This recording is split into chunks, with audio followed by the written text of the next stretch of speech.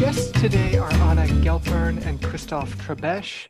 Both separately and together, they've done some of the most important and innovative work on sovereign debt markets. Anna as a lawyer, Christoph as an economist. Although I have to say it doesn't really matter what disciplinary background you come from. It's always a must read when either of them writes something. And we wanted to talk to them today, especially about their recent paper with co-authors Sebastian Horn, Scott Morris, and Brad Parks. And the paper is How China Lends, which is a really unprecedented look into the legal structure of Chinese foreign lending, focusing on loan contracts involving state-owned entities. And so first, I wanted to say thanks for joining us, Anna and Christoph. Welcome. This is so much fun. Thanks a lot for the invitation. Can't wait.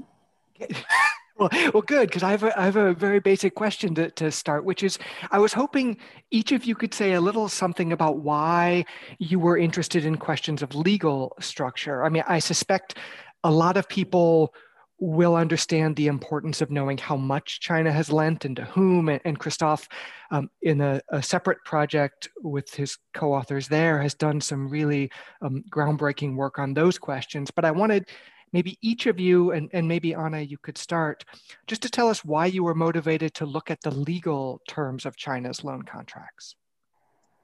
Well, there are a couple of answers to that question. One is that they popped up on my doorstep. And then, so these colleagues,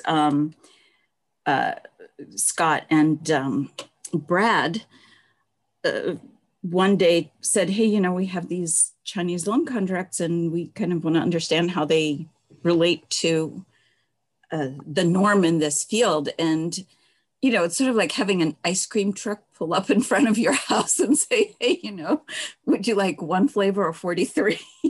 Like, whatever you have, just stay there and don't go.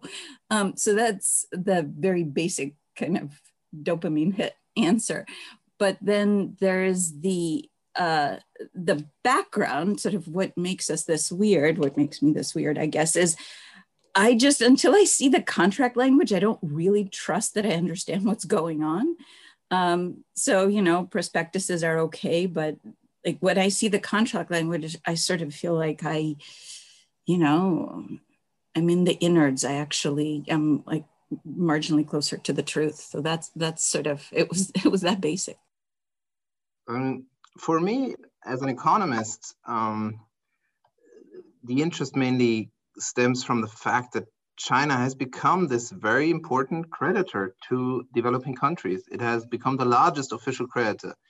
And after years of work, multiple teams of co-authors have found that these are large volumes and they identify to which countries they go. But we didn't know the details of questions like seniority, enforcement, and one reason is that these contracts are pretty opaque, right? It's opaque. It's hard to get information on them. And given the size of this, and also in the light of COVID, the COVID crisis, right? The context of the contents of these contracts have become a matter of global public interest, as we write in the paper. It's with a dozen or so developing countries already in distress and more probably to come, it's quite important to know how the contracts towards the most important creditor, one of the most important creditors, look like.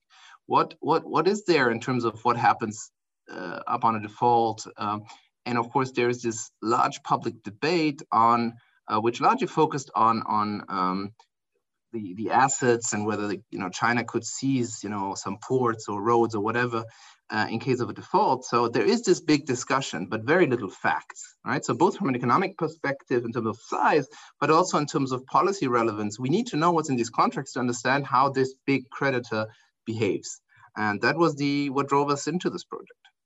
Absolutely, preach. But like there's this one thing that you guys actually, I have a sort of ulterior motive. I want your reactions to this. Even if China weren't the biggest, and I think Christoph is exactly right. You know, China is the biggest, it's super important, and therefore we want to know what's going on.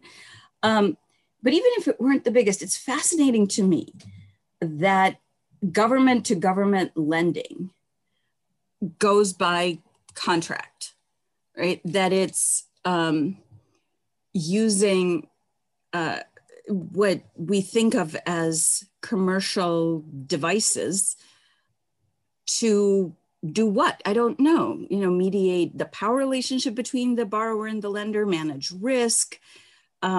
It's just fascinating to see contracts in this space. So I think even if, I mean, granted, there probably wouldn't be as much attention to it if it weren't China, if it weren't COVID, but I think the genre is super interesting to me.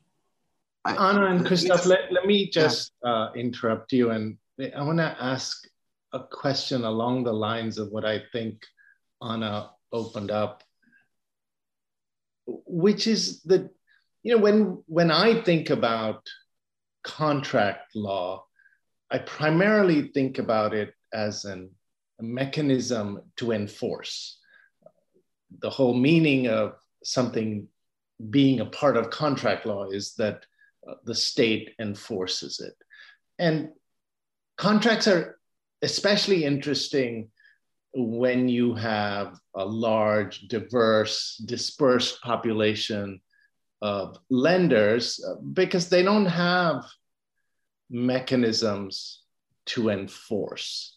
And so they have to turn to the courts and to a particular state. And here with China, it just seems implausible to me that they're really going to go to court of any sort to enforce these contracts. And so one might say that the contract terms are perhaps irrelevant. They are just maybe copied and pasted from something else without any attention to them. I mean, I'm sure that you guys have thought a lot about this since you wrote this important paper on it, but I'd be interested in your view of why the contract terms here are so important. And as Christoph, you said that they're a global public good, when it seems likely that they'll never go into enforcement. And in fact, nobody even knows until you guys told us about them what was in it. Well, I guess, I mean, this fits right into what Anna said. This is a universe that has received much less attention, and that's a universe of official lending, of lending by governments or government-owned entities. We have had thousands, tens of thousands of papers on private lending, right? Bondholders giving money to a sovereign or syndicated bank loans. We know much less on when governments lend. And it is important what's in these contracts because it tells you about the, if you want, bilateral relationship that two countries go into. It is therefore, in a way, even more fascinating than if you just look at private versus sovereign relationship, which indeed, as you say, is all about give me the money back. I want to earn my return, right? That's the key driving force. There's rarely a kind of a geopolitical or strategic aim in these private lending relations, private to sovereign lending relationship. But in the sovereign to sovereign lending relationship, there is this political dimension, which makes it all the more interesting.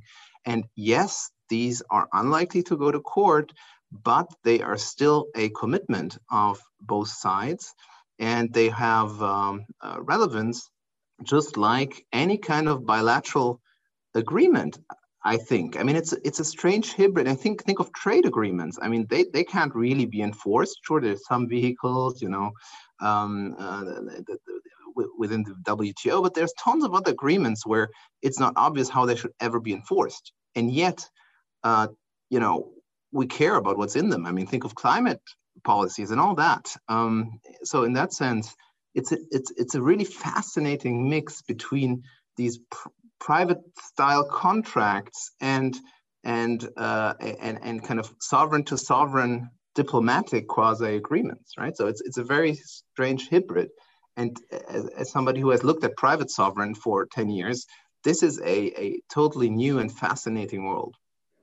And like here. And I want to push back a little bit at even the stark division, because in some ways I feel like the private commercial lending to sovereigns is the contracts that are used in that space are a lot less like regular commercial contracts between private parties than is generally supposed. And government to government contracts are a lot more like private commercial contracts than one might suppose. So first of all, it's not like there's a ton of litigation in the commercial space. There's way more, as Christoph and colleagues have documented, than there had been in the past, but it's not exactly like, you know, even 1% of any sort of contracts signed on any given day are litigated in the private space. And then in the public space, you know, Russia did sue Ukraine. Did they sue them for $3 billion or for, you know, the sort of general power relationship reasons? Who knows? But I think what this does is it really allows us to pull back. And I know both Me Too and Mark have done work on this and really see the broader range of functions of debt contracts and contracts more generally. I mean, for example, also in this China sample, Chinese lenders send a very familiar angry lawyer letter. You know, hey, you did something we didn't like. Did you notice the cross default in your contract? Right? The fact that not only do they have these contracts, but they use the very same or very similar tools that private creditors would use to negotiate disputes, to use their leverage in the bilateral relationship to get concessions elsewhere. That's just super fascinating to me. One of the points of contention and uncertainty, it seems to me, in recent years has been over how to think about Chinese state-owned entities as lenders, whether we should think of them as official lenders and we should think of them as private lenders. And maybe there's even some of that tension inherent in your project, the title of which, after all, is How China Lends, even though I think the sample is just contracts of state-owned entities. So I wonder, do you think differently after this project about how we should think about state-owned entities in terms of that official private creditor divide? Or maybe you think that divide is becoming increasingly useless and that this is evidence of that. But I'm wondering what your thoughts are on that question after having done this project. I think it's increasingly useless. I mean, I always thought this is kind of a big fog and smoke discussion. I understand that, you know, there's a large policy debate on it, but after all, there is a clear-cut OECD definition of what official lending is. And that definition came way before China used all these its state-owned banks to engage in this large-scale lending. And it says, if an entity is majority owned by the government, then the credit is an official credit.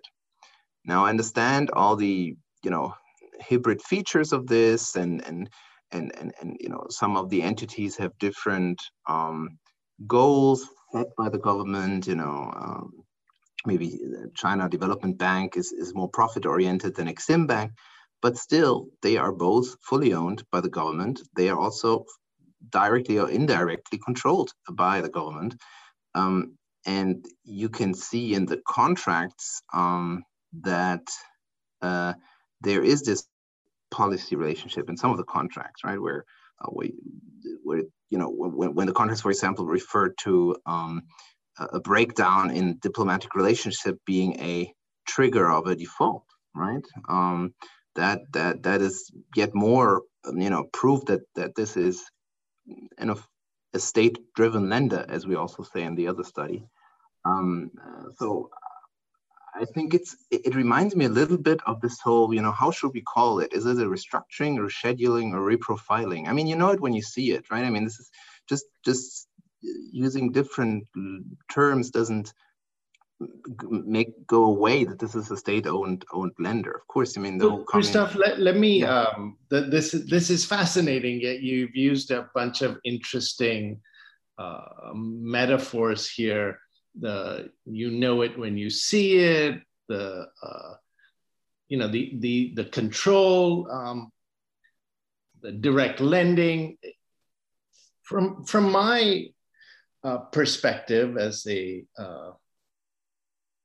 someone who used to teach corporate law and used to teach asset separation, it's not a world of you know it when you see it, and it's much more a world of how do you define things at the outset in your contract so that your investors know what sorts of liabilities they could have access to. And the question then is, do we think about all of these in terms of what's really going on? So if it's majority owned or controlled, then we're just going to think of it as a state-owned enterprise, as a state enterprise, or in fact, not state-owned, but the state. Or do we want a system where, you tell your investors, look, I'm a corporation. I'm not the state. And therefore, you can only come after my assets, or I will only behave with the kinds of legal rights that a company has rather than a state has. And this seems to be a really basic question about how we should conceptualize this and what is best from a social welfare perspective. So me too, I think that I am very much with Christoph, but I think with a kind of a different, maybe valence, I don't know. So when you say you're very much with Christoph, but maybe with a kind of a, doesn't matter. Yeah, well, but let me elaborate. It's what you see, what is it? No. What you kill, or what? No. I don't remember the exact metaphor. So I agree that it's a fog and smoke discussion, but I'm not sure that the implication is necessarily, all right, let's go to the formal OECD definitions, or let's go to prospectus disclosure, or some other, for lack of a better term, sort of formalist touchstone. I think that this is a very useful wake-up call, alerting us to the fact that these distinctions have always been blurry, and that they've just become so unacceptably blurry because, in part, countries where the state controls a big chunk of the economy or all of the economy are participating in the global markets as market actors, right? So in some sense, this is the 50s all over again, but I think it's more interesting because there are just so many different varieties of enterprises and so many different varieties of states. I mean, we actually, how China lends is a very deliberate choice because, and we went over and over the way we described these lenders in the paper. It says Chinese lenders for the most part, I think. And that's partly because I think, look, there are ways to characterize them. But if you want to say they're state controlled, you say they're state controlled. You don't imply they're state controlled, you see. And how do you determine whether they're state controlled? I think we need to be as functional and as realist as possible here. And to some extent, maybe ironically, having these contracts helps us take some steps down that road. Seeing what the parties do with these contracts reinforces for me the impression that these are fuzzy areas. But this is not new. The European Central Bank was the biggest holdout in the Greek restructuring by far, right? I mean, the Norwegian Sovereign Wealth Fund, voted against. It's sort of not, and it's not even a 2012, 2010 event. This is something that's been around for a while. It's gotten so big and so in your face that we can't avoid it anymore.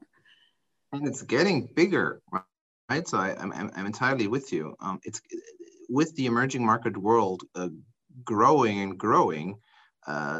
These issues, these questions, which are tricky to answer. I mean, I'm not saying this is black and white. I'm saying that who owns the as you say, who are the investors? I mean, the investors of CDB and Exim Bank are the state, right? That's it.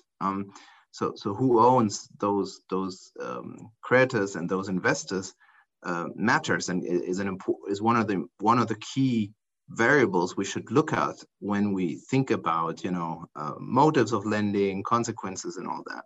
But this is so I think what Anna said, we're back to the 50s in a way, but we might see much more of that as the Chinas, Russias, the Arab countries, Brazil, India, they all engage as foreign investors and foreign creditors using state-owned entities.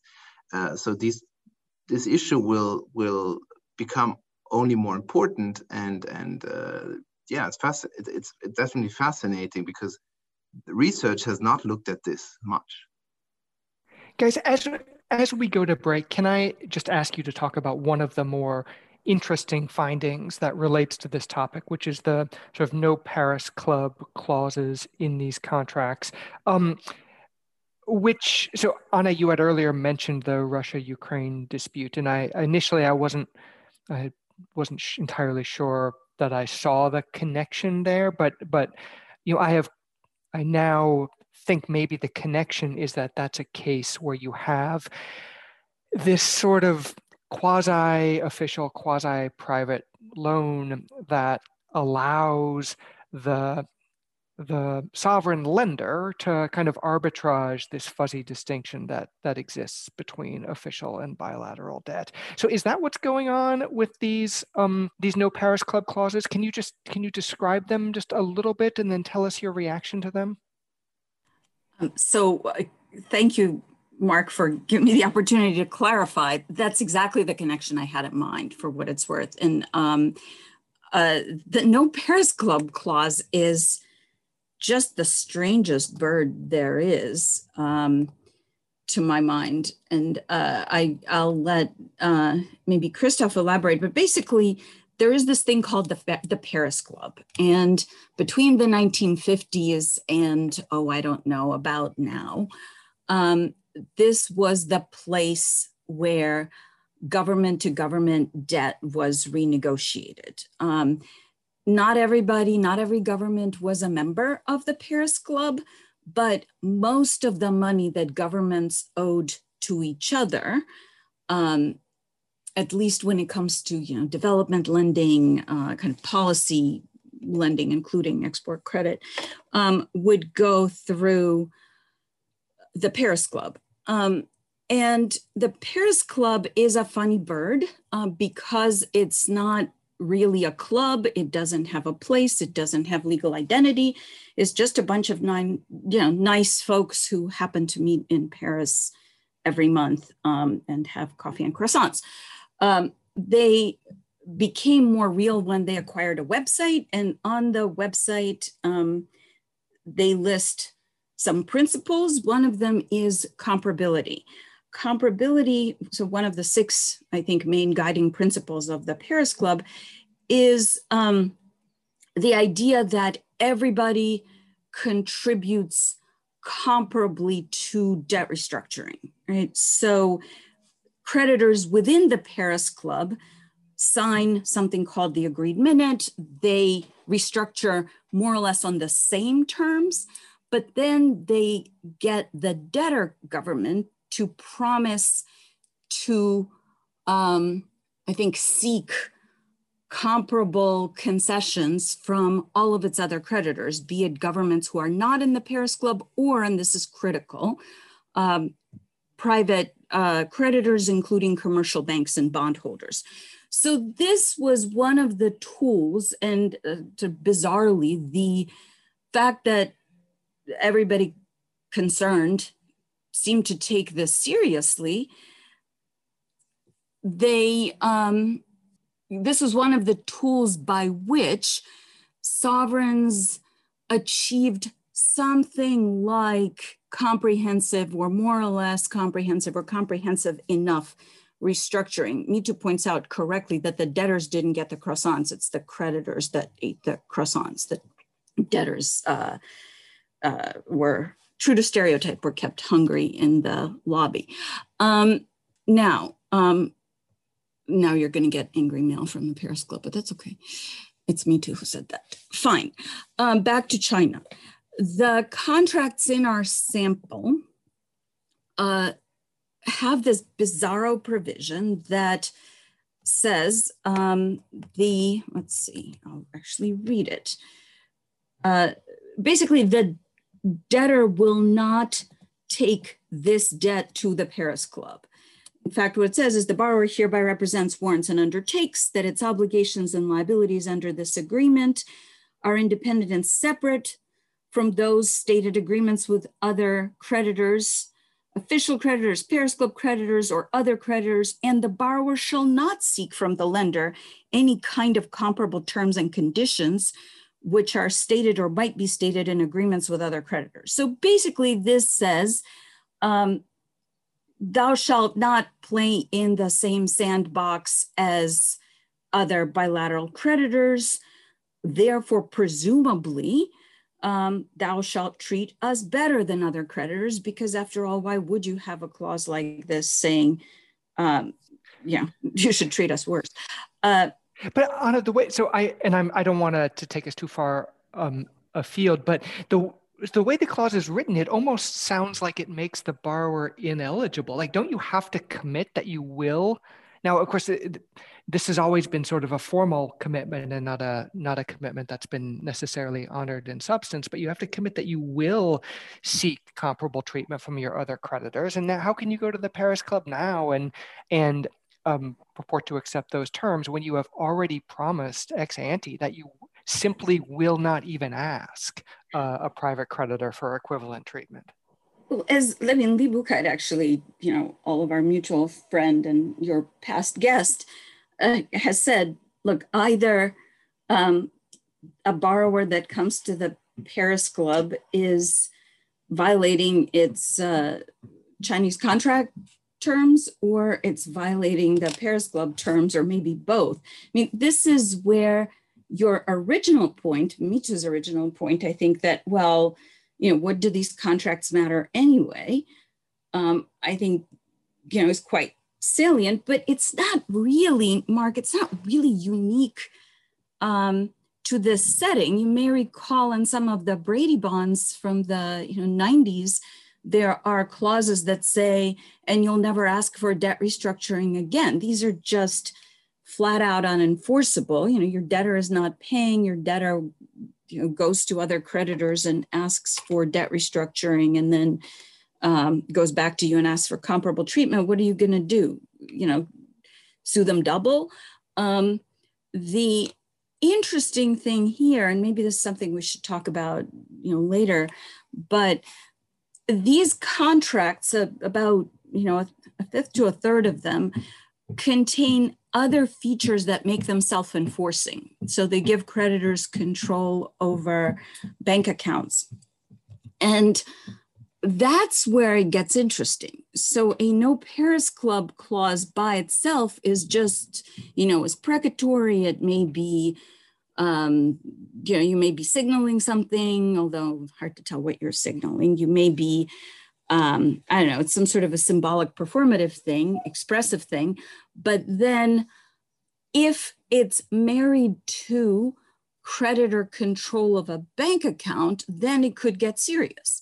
Because the minute you ask for comparability, the creditor says, well, I just froze your bank account. Would you like to keep talking, or would you like to take that back? And it's kind of a nifty marriage of government to government and standard fare contractual hardball. I don't know, Christoph, maybe I'm like going far afield. You tell guys, let's pick up with that when we come back from our break. I want to keep us roughly at 20-25 minutes, but Christoph, maybe we can pick up with you in just a minute. So Christoph, if I might turn to you in terms of how you see these clauses, that would be great at this point. Mark brought up the Paris Club clause, and I love the language in your paper where you guys write in the abstract, talk about how you view Chinese lending contract terms as muscular. It's just, maybe that's a common word in the sovereign debt literature, but certainly I find it as a very, very cool and new. So I'm curious as to what you mean by muscular. And I'm also interested in, I think in the concluding paragraph, you talk about how the Chinese contract lawyers have been ingenious.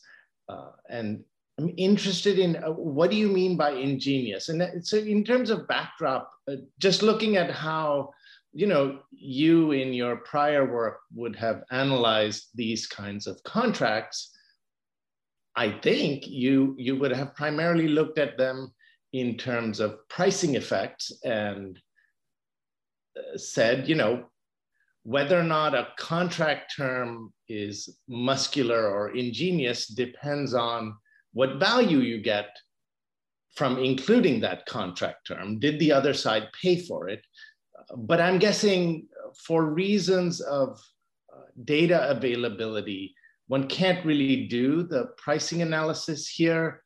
So how did you come up with those conclusions? And actually, what do you mean by that? Well, I guess the challenge was to understand how the Chinese contracts compare to quotation marks the norm, right? So and for that we needed to understand something that is not as obvious at all, which is how do other official creditors, so say the government of the Netherlands or a state-owned French bank, lend. And we try to do that by gathering a counterfactual set of contracts, a comparison or benchmarking sample, as we call it.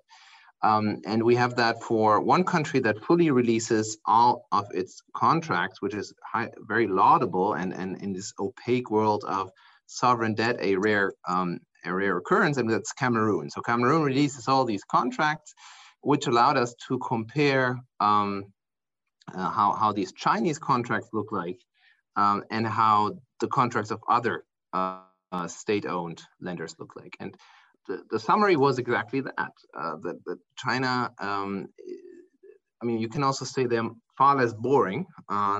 They use more elements of private contracts. There's more effort on the questions of enforcement, on questions of seniority. All right, this Paris, the non-comparability of treatment clauses, they are nowhere to be found in other official lending contracts.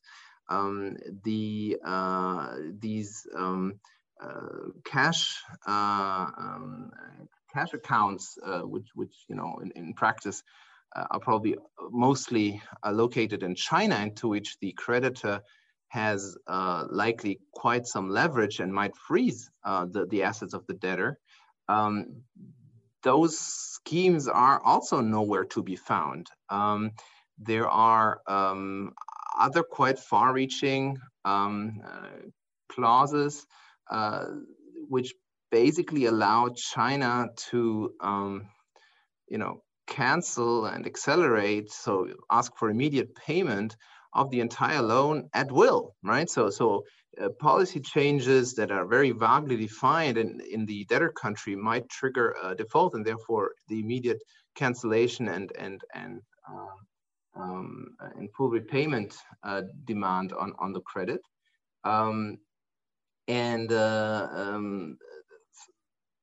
Even in some of the countries, there's even the statement that changes in the policy on the credit in the creditor country, so in China, might trigger a default, right?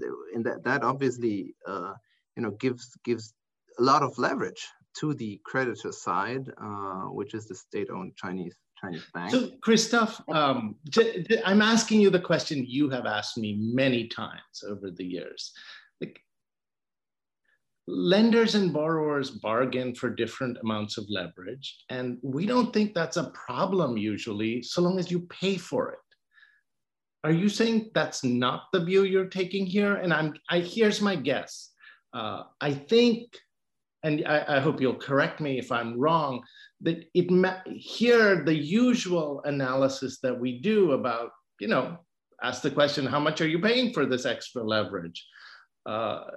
It doesn't quite apply because of the externalities. Like, this is, in some ways, the paper is all about the externalities and not about the dyadic lending relationship. Am I getting that right, or am I missing the boat completely? Again, when you talk about pricing and all that, you're thinking of a bond contract, right? Of private investors, but these are official. Like this is you say dyadic government-to-government relationship and a contract between state entities. So there's still a price, right? I mean, there's a price, an investment for money, but it is front and center political. It is front and the creditor is a political actor, and the debtor is, and that changes the setup, right? So if some of these clauses are, say, on policy changes, right, you have to pay us if you change your environmental laws or your labor laws. If that is written by a bank, that has much less, as you say, externalities than if it is, at the end of the day, the government of China being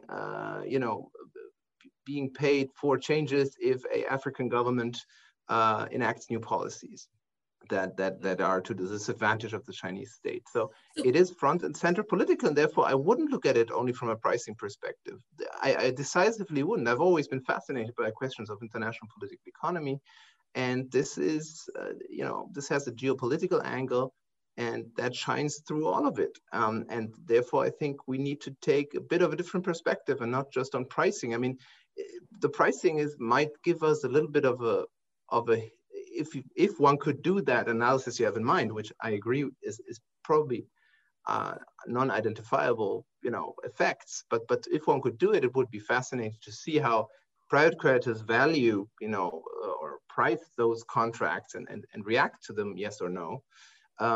But in itself, it's just, to me, fascinating to see how these contracts are written, and quite clear that China uses similar clauses, but in a much more, muscular or robust or whatever other word you want to use, language.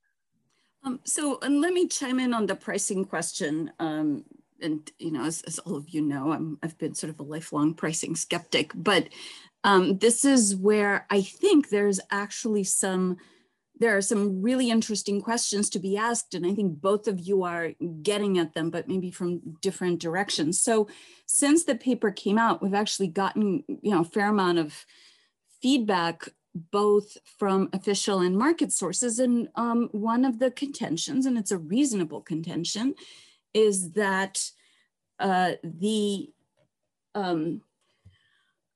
China lends to really risky countries where nobody else lends, not even other official creditors. And let's put that set of facts aside for a second. But they go into super risky places.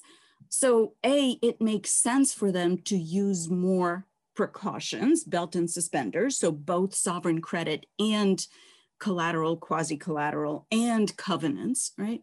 But then the other piece, and that we've gotten from asset managers in particular, is, well, they do lend at lower rates.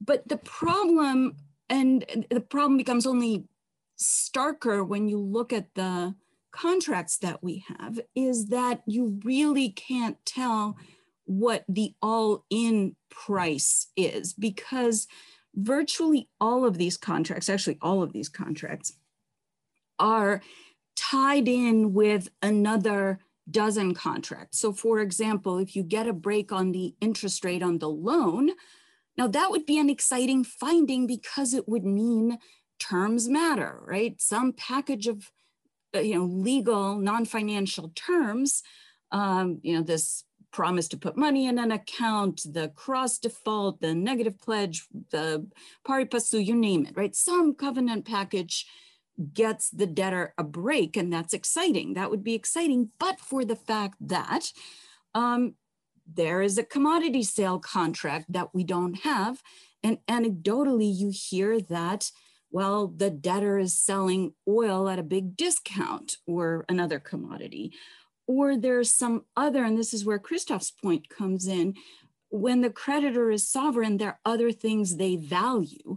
Not recognizing Taiwan or not messing with Hong Kong is sort of an extreme example, but not expropriating other Chinese investment in the country, or hiring contractors that the creditor wants you to hire for an unrelated project. And that's why I think in this context in particular, a pricing would be awfully hard to tell. And maybe this tells us something about pricing more broadly, frankly, apart from super liquid bond markets. There's a lot going on, and all-in price is hard to discern. So guys, can I ask, just have a shift gears a little bit. So one of the things I was wondering when reading the paper, you don't really address, it's not really the focus of the project, but some aspects of these loan contracts seem to contradict some relatively conventional types of wisdom about sovereign debt markets. Like, well, one of the problems is it's essentially impossible to promise priority. Secured debt in the literal sense, or even in the kind of functional sense, doesn't really exist. And, depending on who you ask, that can be viewed as problematic or lead to debt dilution and things like that.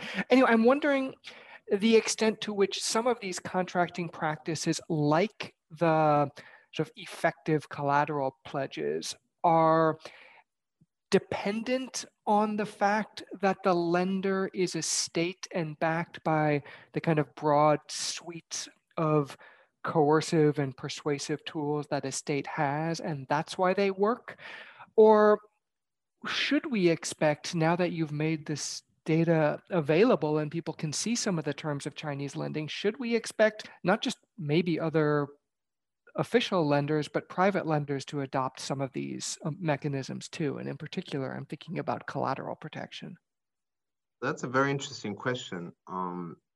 This goes also back to the question of that Mito asked, which I didn't answer, which is on why do we call them ingenious, or why do you think this is innovative? They are pushing the frontier on writing sovereign debt contracts in a world with very limited enforcement. So they are, I would interpret what they are doing as experimentation. There is this historical examples of collateralization that Mito has written on, and others, where the bonds were also backed by some resource flows, say earnings from a silver mine, or some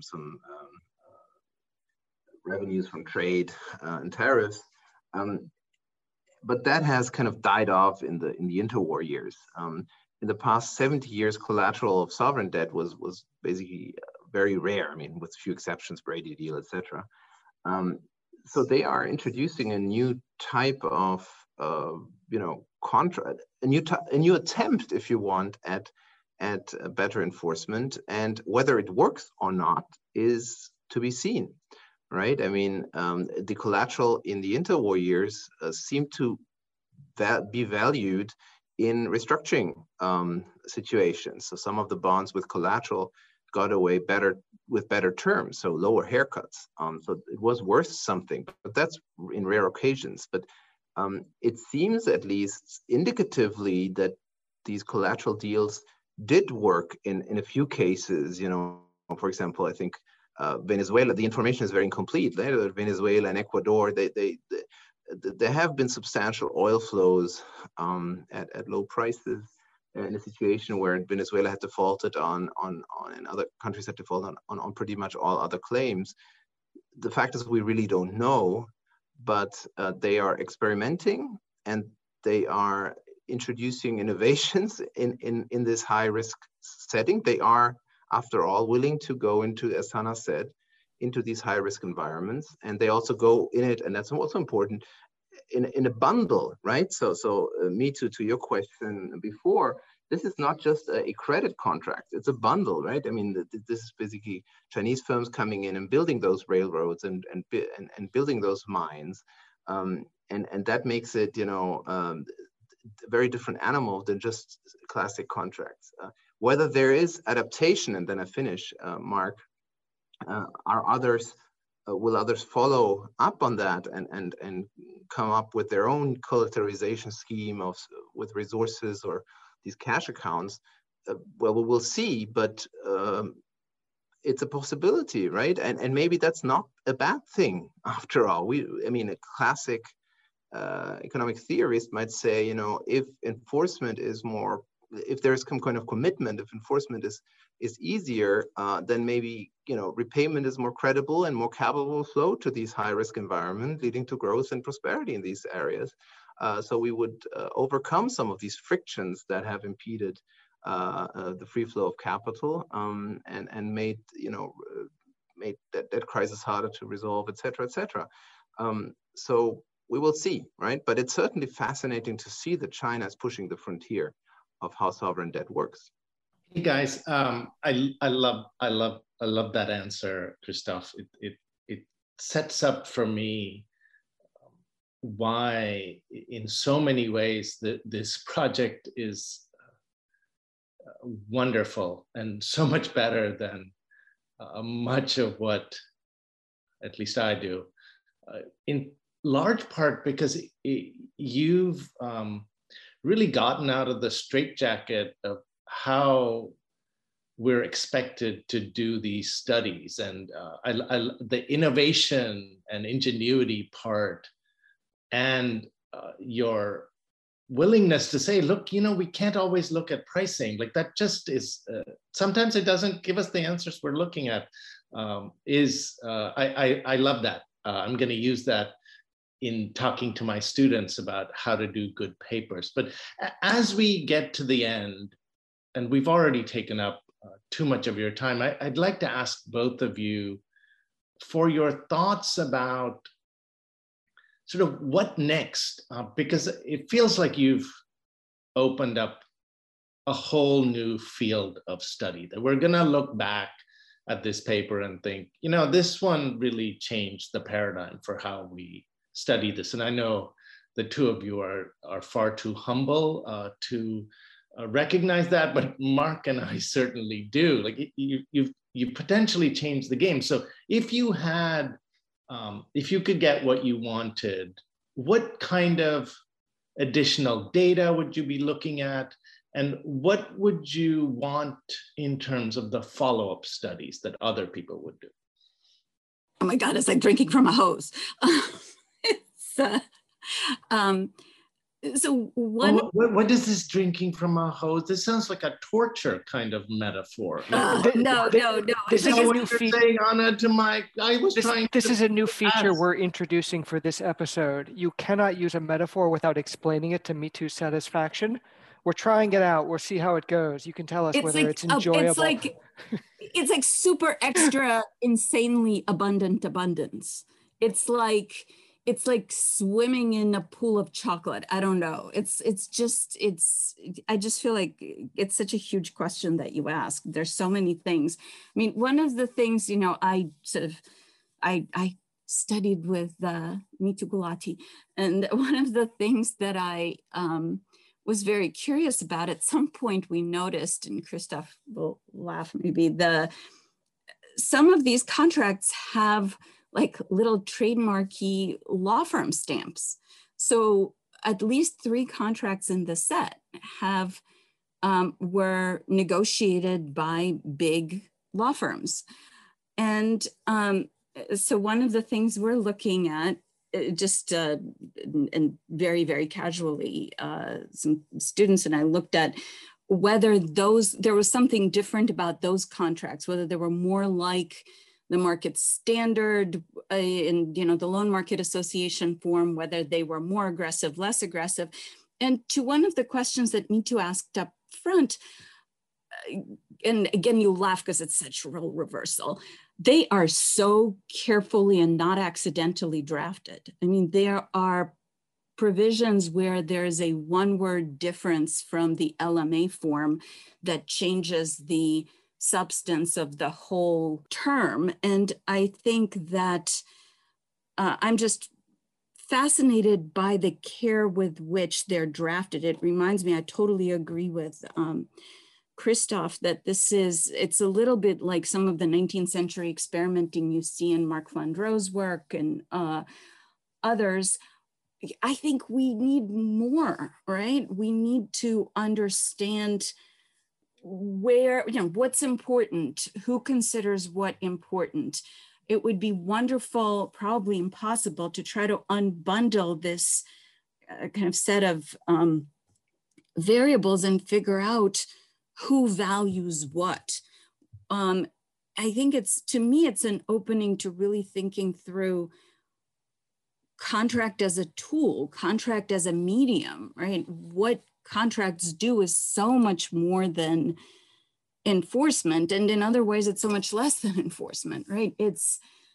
I would love to see more contracts and more, it would be great to see at least one complete deal, like all of the various tentacles in one case, so that we could at least describe it, right? And then really just unbundling what the different actors do, other governments, different kinds of private creditors, different kinds of borrowers. I mean, this is a lot of Mark's work, right, on state-owned enterprises as borrowers.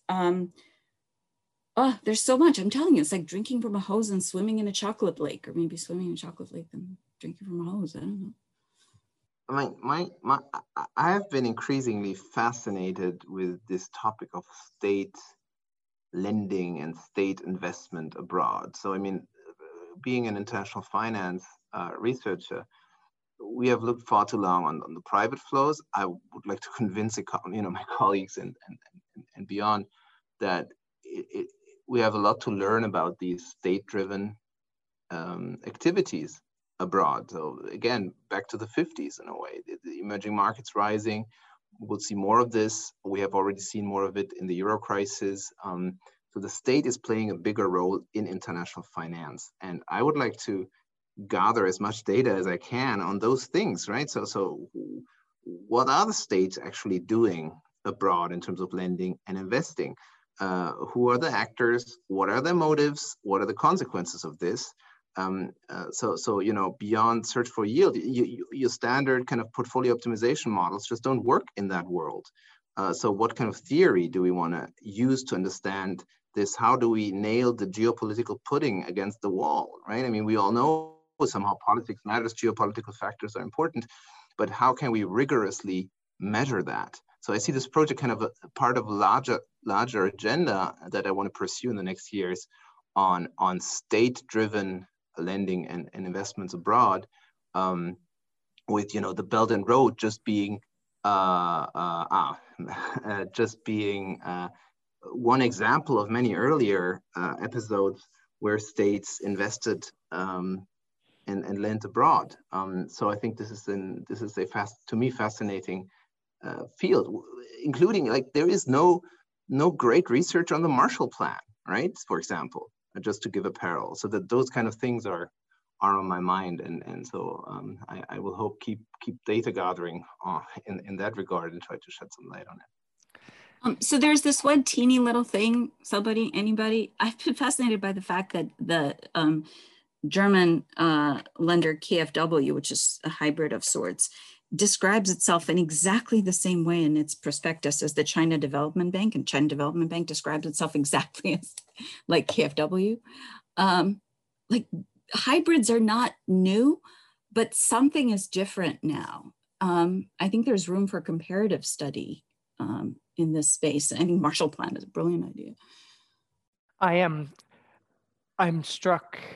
We need to let you go, guys. And you have been wonderful, and I'm so grateful that you are here. I'm trying to fashion something pithy out of all the metaphors. We've got drinking chocolate from a hose.